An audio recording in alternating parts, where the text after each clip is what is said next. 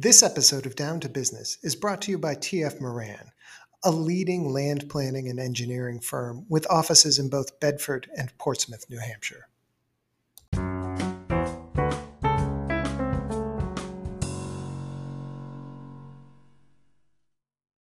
Hey, everybody, this is Jeff Feingold, editor of New Hampshire Business Review, with our Down to Business podcast for December 8th, 2021.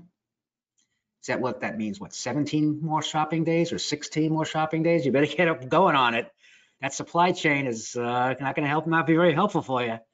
Anyway, this week we have as our guest Jason Alexander, who is a managing partner of Bank W, which is I want to say a conglomerate, but that's not fair to say, but it's a group of companies that specialize in staffing and recruitment based in Bedford, but you're around, you also have a place in Boston, I believe, Jason, and well, you can tell me what you are. Why don't you talk about what Bank W is? I will, and I'm happy to do it. Thanks for having me on the show, Jeff. Great. Bank W Staffing is Bank W Staffing is a parent company that was locally owned and created by my partners and I, and is the owner and essentially manager of 5 different separately branded but tightly cohesive staffing and recruiting companies. So real quick list of them is KBW Financial Staffing and Recruiting, Alexander Technology Group, the Nagler Group, Sales Search Partners, and KNF&T Staffing Resources, all of whom has a very specific, I would say not so much industry vertical focus, but a competency vertical focus, meaning that, our technology team will provide staffing and recruiting services to any company out there that might be in need of somebody in software application development or IT support.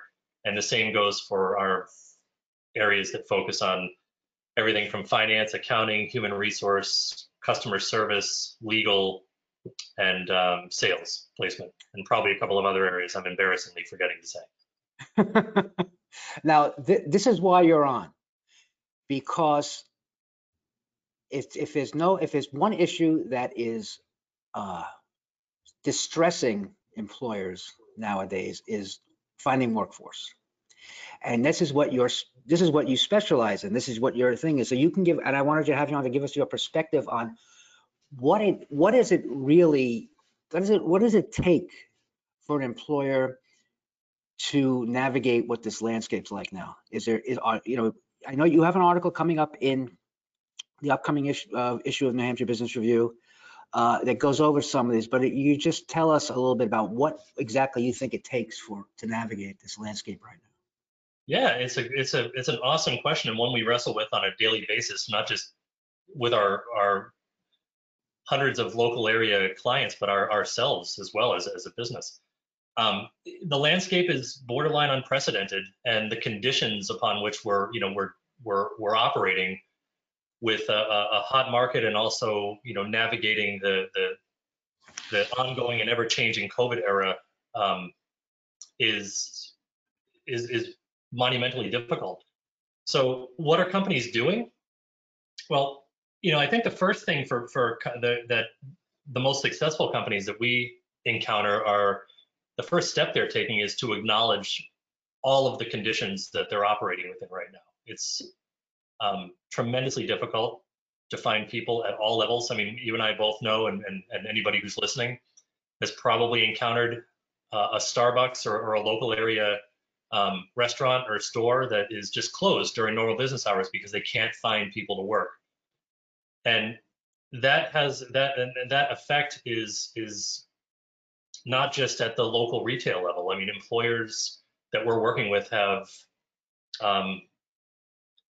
10, 50, sometimes 100 plus openings for positions that they just cannot find people to fill.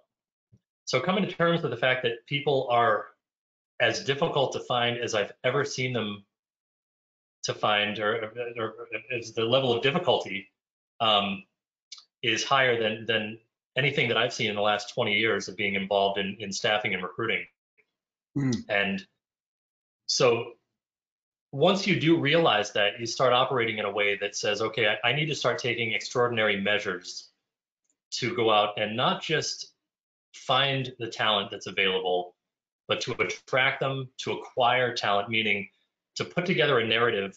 And that narrative can include everything from your company culture to your benefits plan to how you operate and treat employees to how you compensate employees. And that narrative has to be strong enough for someone to say, I do in fact want to come work for you. And in most cases, I do in fact want to quit my current job and come work for you. And that in and of itself is a tremendous challenge these days. But it's not just about going and finding new talent. It's about evaluating the stability of the tenure and the of your current staff, and how successful are you right now at proactively retaining the talent that you already have. So these are all mindsets and questions that I think the most successful companies right now are asking themselves and addressing as proactively as possible, instead of waiting and then reacting to that kind of one-way revolving door, or that inability to attract people enough to have them want to come work for you. Yeah, I mean, one of the things that I've noticed is that, first of all, when you drive down an area, like let's say South Willow Street, you'll see the signs for looking for people who work at McDonald's and Wendy's and Dunkin' Donuts, and it's like $15 an hour, $16 an hour, $18 an hour, just things you never thought you'd see before. These prices, these wages, and they're having a hard time finding people to fill. And if you just actually go to one of those places, that they're sometimes filling it with a warm body, because they're having a very hard time to find people. And I think that's also probably true, or a concern for higher level employers as well. So what does an employer do to differentiate itself, I shouldn't say, from his competitors, let's say? What would be like a couple of the major steps you could take? Well, major steps right off the bat, and I think I mentioned, I'll probably follow suit with some of the things that are in the upcoming article, but there's so much more to share. In no particular order of importance, the place that I would start right off the bat is to realize that the hotter the market, the more expensive the talent. And I'm not suggesting by any means that everybody just go and immediately begin overspending automatically on everybody that you intend to hire. With that being said, when looking at compensation, when looking at salaries or hourly income, what attracted and what you were able to attract and acquire talent, or the rate at which you were able to attract and acquire talent, say 2 years ago, is probably not the same price as it is today. The same thing goes for retention. If you're having a difficult time attracting talent at a certain salary at a certain rate because of X, Y, or Z position that you're trying to fill, you also want to ask yourself immediately, how competitive are my current salaries? Because just because people aren't knocking on your door saying, I want a raise, doesn't mean they're not looking for a raise elsewhere. So I think right off the bat, realizing that we have to identify there's the cliche of this new normal. We've talked about new normal throughout the COVID era, and there's a lot of reasons and applications for the term new normal. As it applies to the point I'm making right now, your new normal probably has to be more expensive than your old normal. And we want to be making sure that we're not just attracting people to come work for us based on what they'll take today, but what they'll want and what they'll be willing to keep moving forward. So whether you are having those conversations in-house with your own teams or bringing in outside help for analyzing compensation. I know I work with a lot of clients, signed more NDAs and have analyzed compensation for more companies in the last 12 months than I have probably in the last 5 years before that. First of all, you got to make sure that you're competitive. But it's not all about money. I think up until recently, and if you were to look at a lot of the data out there from a variety of surveys being put on by Gartner Group and entities like that, money doesn't tend to be the number one reason why people take a job or why people leave a job. It tends to be because of workplace culture, flexibility, work-life balance, and then an overall feeling of stagnation. Where am I going with my career? And so I contend right now, I just gave a talk not too long ago for a local group of human resource leaders. And to me, it's never been it's never been cooler, more fun, or more innovative to be in a position of human resources, whether you have a human resource title or whether you're assuming that capacity as a small to medium-sized business owner, because our workplace culture as we knew it has, I won't say entirely has died before our feet, but the status quo is gone. And we now have an opportunity to redesign and reestablish a workplace culture that does an even better job standing for who we are as a company, what our work-life balance ought to be. So making sure that we have a culture that caters to what your most talented people, and I mean, not even your most talented people, having a culture that caters to what your team members deem as their new normal, and being flexible and allowing people to work from home when they can, and offering, looking at benefits programs and realizing, okay, what can I afford to make this a more attractive place to work? I mean, everything has to be reevaluated from the ground up. Wow, I want to get back to that. I just need to take a break for just a little brief break. Be right back. Sure.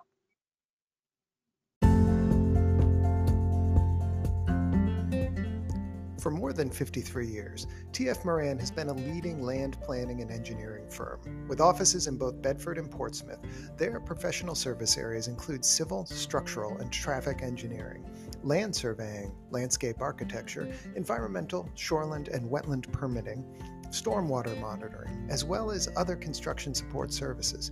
TF Moran utilizes the latest technology, putting their expertise to work to deliver high-quality, cost-effective, and low-impact solutions to best serve their clients. They are proud to be involved in some of New Hampshire's largest development projects, such as the SNHU Millyard Parking Garage in downtown Manchester, Woodmont Commons in Londonderry, and Whole Foods and the Market and Main development in Bedford. At TF Moran, they are deeply committed to the communities in which they live and work. They are honored to have received the New Hampshire 200 Award and the Business Excellence Award from New Hampshire Business Review, and they are proud to have been voted the best of business in the engineering category for the last 9 years in a row. Please visit them at tfmoran.com to view their project portfolio and learn more about the company.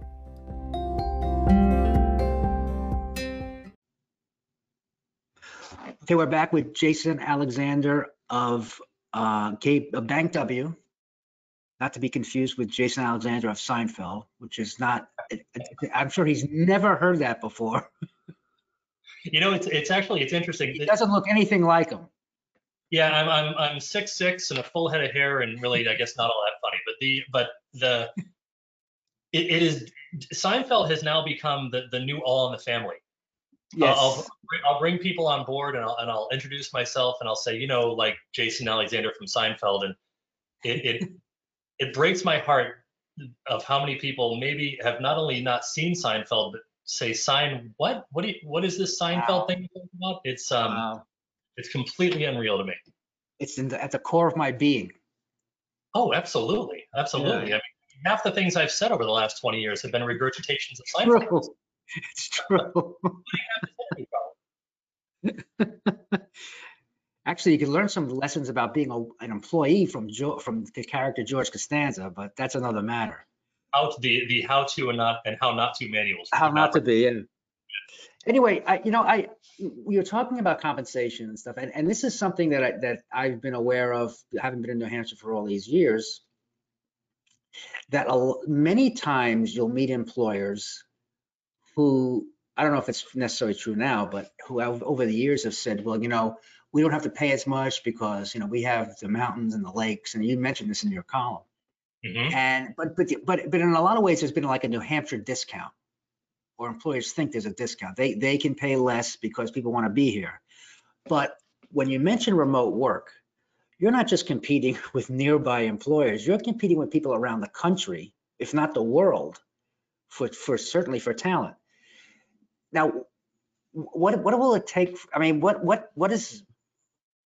I know it's a realization employers need to have, but how do they realize it? I mean, come to the reality that this, like you said, is a new normal. Well, it's an awesome question. It's one I've been wrestling with as somebody who specializes in not just recruiting people, but also trying as best I can to help with recruitment strategies.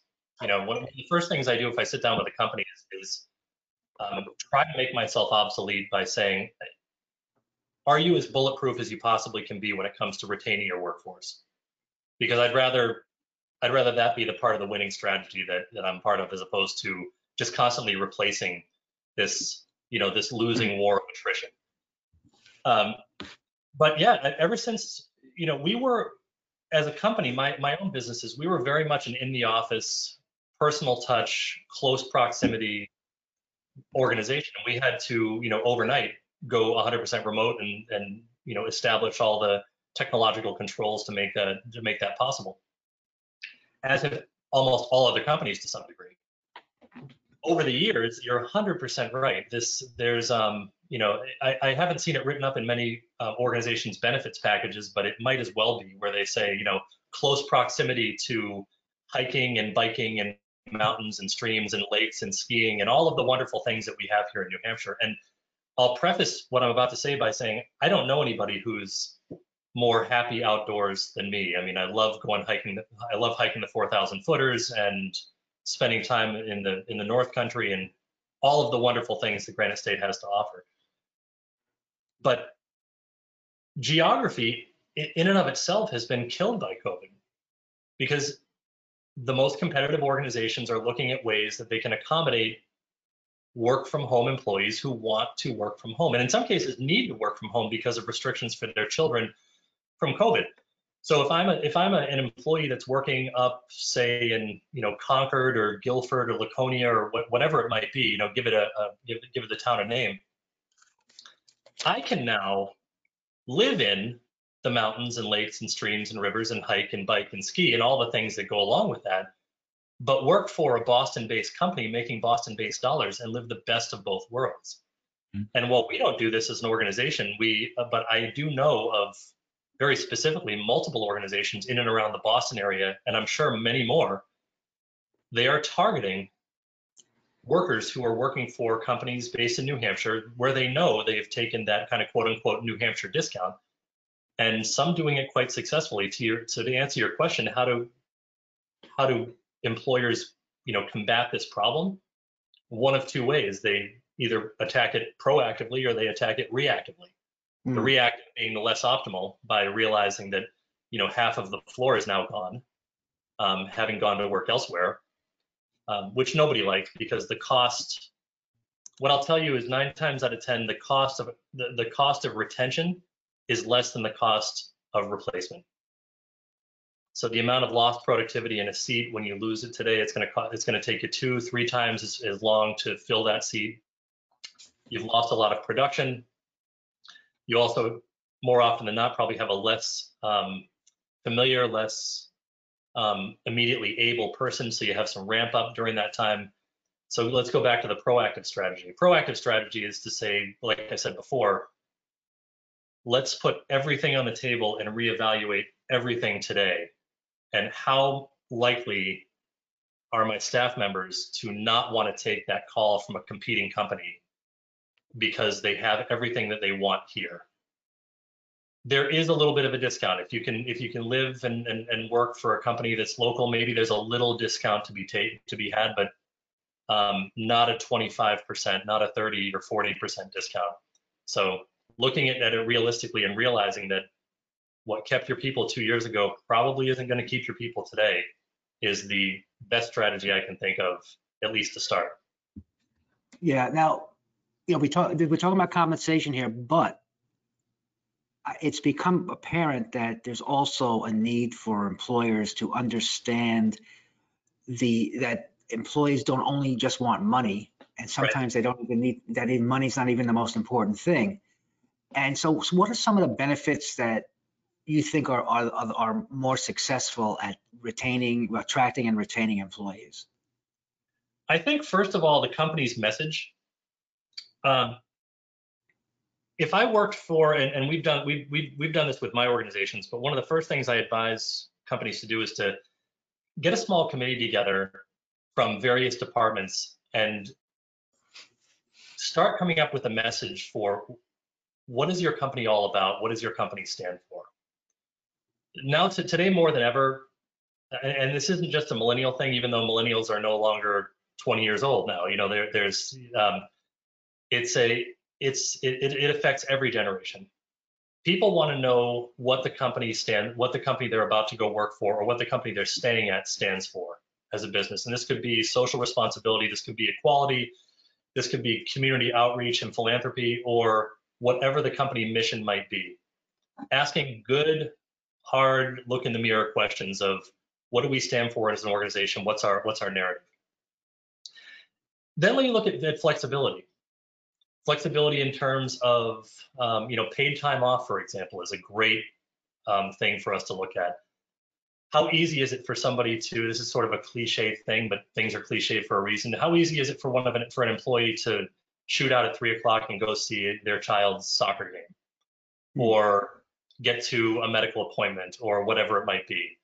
How results-based is your method of measuring the success of your staff versus the eyeball test of just who's in the office a little bit longer? So one thing that we've gone to as an organization, and a lot of companies have gone to, is an unlimited paid time off program. Studies show that unlimited paid time off is a win-win in almost every case for the employees and the employer. As long as you have a method of measuring your staff that says, if you get your job done to some extent, I don't care when you do it.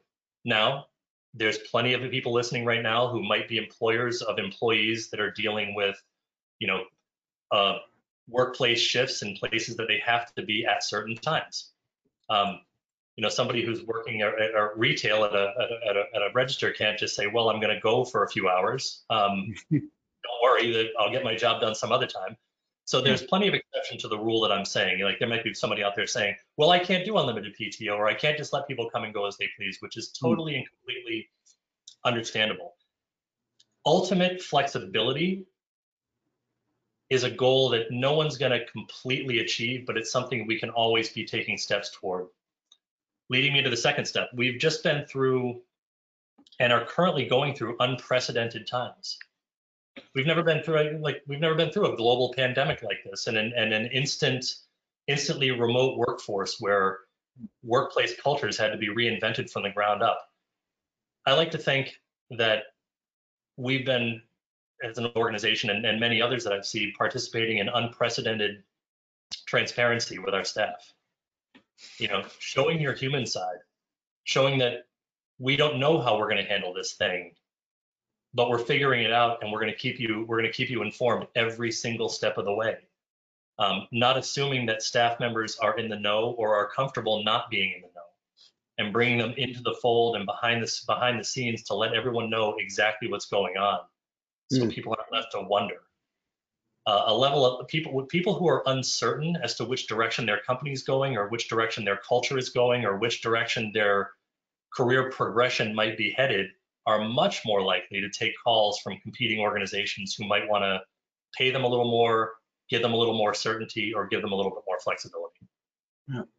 It just seems to me that a lot of the takeaway I'm getting from listening to you is that retention is really the highest priority an employer has right now, because there's such a demand for new employees, for employees from your competitors, that you don't want to lose what you have, because you don't want to be going back to square one, because we know about the training costs and all that stuff. I couldn't agree more. I think that it's also a training ground for you, the employer, because the things that will retain your best staff are the exact things that will allow you to acquire your best staff. And I think from a marketing capacity, we tend to there tend to be four. Well, there's more, but there's 4 key audiences that you should be marketing to. And I think we missed one of them. And I think we missed the most important one. We market to our clients. We want to let them know what's going on. We market to our prospective clients. We want them to come into the fold and start paying us, money and achieving value with a partnership with our organization. We market to people who want to come work for us, because we want them to know how great a workplace this is and how wonderful life would be on our payroll as a team member. But we miss the opportunity sometimes to market to our existing staff.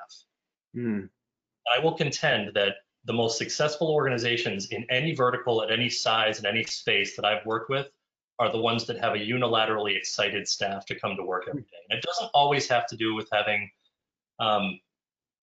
access to gadgets and fun stuff, but it does have a lot to do with the transparency that you have, and the clear and open messaging and the power of your narrative, when it comes to allowing a staff member to basically articulate internally what it is about this job that they like and what it is about this place of work that they enjoy.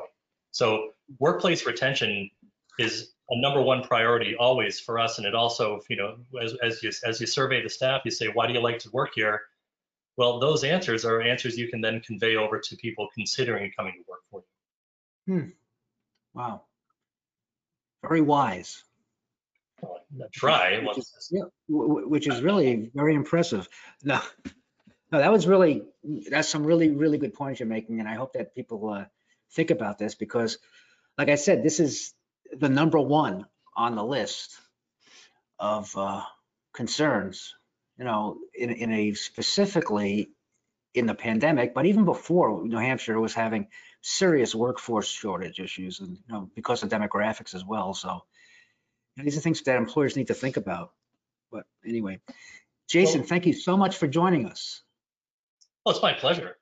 Talking to you, Jeff, is fun no matter what, whether it be in an interview or over a cup of coffee. But thanks for having me on, and I really appreciate the opportunity. No, I really appreciate you joining us, and I wish you a great, great holiday, and all the best. And I hope we do get to have a cup of coffee some point. Absolutely. Not virtually. Well, this being it's recorded, but this is a perfect virtual cup of coffee anyway. But no, I look forward to meeting up with you sometime soon. Okay. All the best. Take care. This is Jeff Feingold with the Down to Business for December 8th. Be well, everybody.